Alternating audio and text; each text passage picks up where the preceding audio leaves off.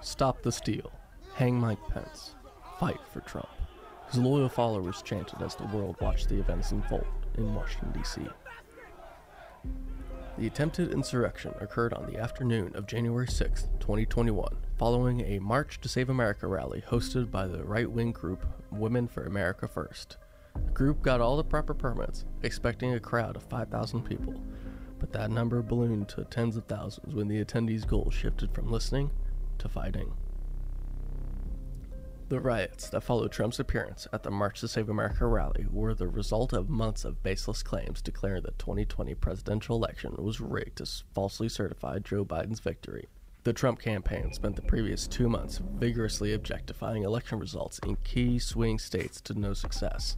This, however, did not stop the soon-to-be former president to prematurely declare victory. We were getting ready to win this election. Frankly, we did win this election. Trump's re-election campaign faced an uphill battle during his administration's mismanagement of the coronavirus pandemic. The administration's laissez-faire policies regarding COVID regulations assured the public the virus would disappear like magic, while deaths were multiplying across the country. Quote, "From the very beginning, that minimization set a tone that reverberated from the highest levels of government to what the average person believes about the virus." End quote. Amesh Adalja, a senior scholar at the Johns Hopkins Center for Health Security, said.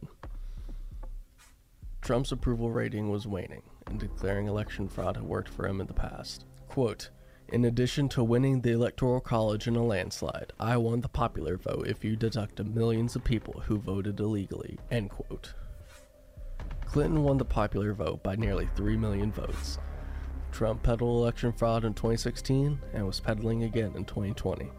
Following months of allegations by the president of ballot stuffing and vote dumping, the MITRI Corporation found these claims were baseless and concluded voter fraud conspiracies were false.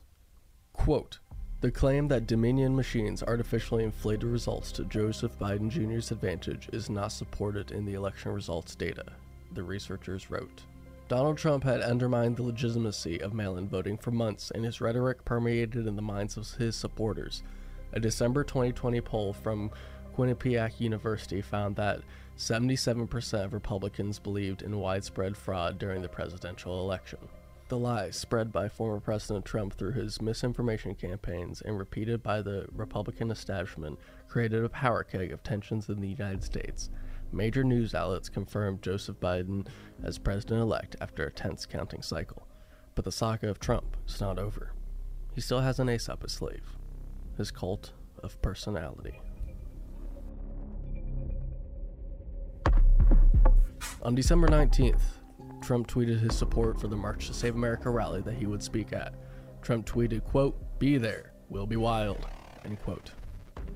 On January 3rd, an internal intelligence report circulated within the Capitol Police Department detailed the need for increased security around the Capitol building.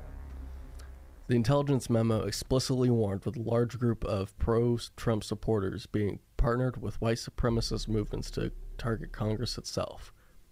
Quote, "The memo concluded that January 6th was shaping up to potentially be a perfect storm of danger because of the size of the expected crowds, the urgency of the group's mission, the call for demonstrators to bring lethal weapons, the location of the two largest protests in proximity to the Capitol grounds, and the fact that, quote, both had been promoted by President Trump himself."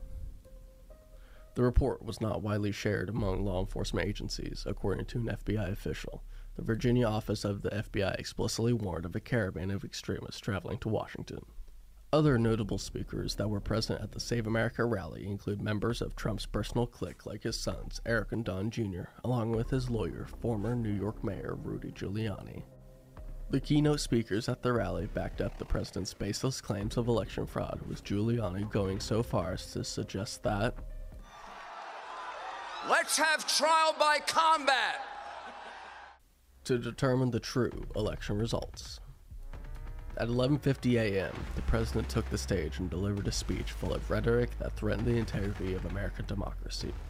Across Constitution Avenue, about 2.5 miles away, Congress was meeting to certify the electoral results in a joint session of the Senate and the House of Representatives.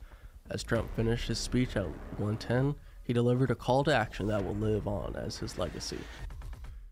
And we fight. We fight like hell. And if you don't fight like hell, you're not going to have a country anymore. Armed with assault rifles, plastic handcuffs, and Trump's promises still fresh in their minds, the mob marched down Pennsylvania Avenue to the steps of the Capitol, where they were met with a Capitol Police barricade. Capitol Police tried to contain the rioters, but as the angry horde of Trump supporters swelled, police were forced to give up their positions. The violent scene quickly escalated as rioters surrounded police officers on their way to overrun the halls of the Capitol. Police outside were met with hostility. Quote, "They're throwing metal poles at us," an officer says. Multiple law enforcement injuries, he adds in a panicked voice, end quote from the BBC. Soon after the rioters break past the police barricade and rush up the west stairs to the Capitol, police issue an evacuation warning to surrounding federal buildings, but not the Congress in session. As protesters scaled the walls of the Capitol building, Vice President Mike Pence was rushed away from the session. Soon after, members of Congress were instructed to evacuate the chamber. Mike Pence didn't have the courage to do what should have been done to protect our country and our Constitution. USA demands the truth, end quote, Trump tweeted shortly after. When insurrectionists breached the Capitol and overran police backup, their goal was to disrupt the counting of electoral votes. The reasoning was to stop the perceived stolen election from being certified and would do anything to achieve that goal, including the assassination of prominent Democratic leaders.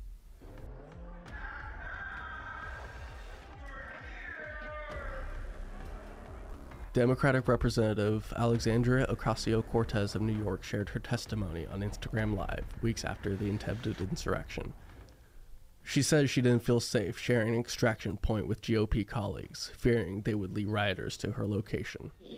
And this was the moment where I thought everything was over. She managed to hide in an office with another Democratic lawmaker, Representative Katie Porter of California, for 5 hours during the coup.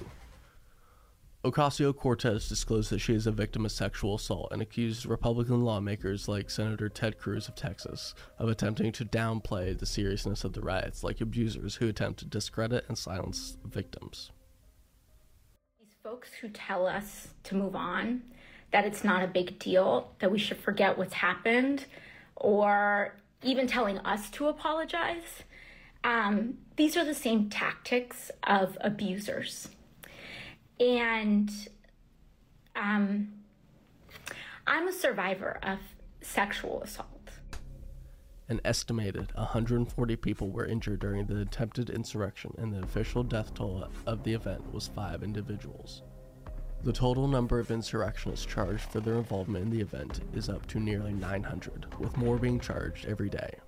I can think of no greater failure by a commander-in-chief than to allow this kind of disturbance to continue and not stop it. Insider has a searchable list of people with charges relating to the insurrection at the Capitol on January 6th. This is Clayton Young, signing off.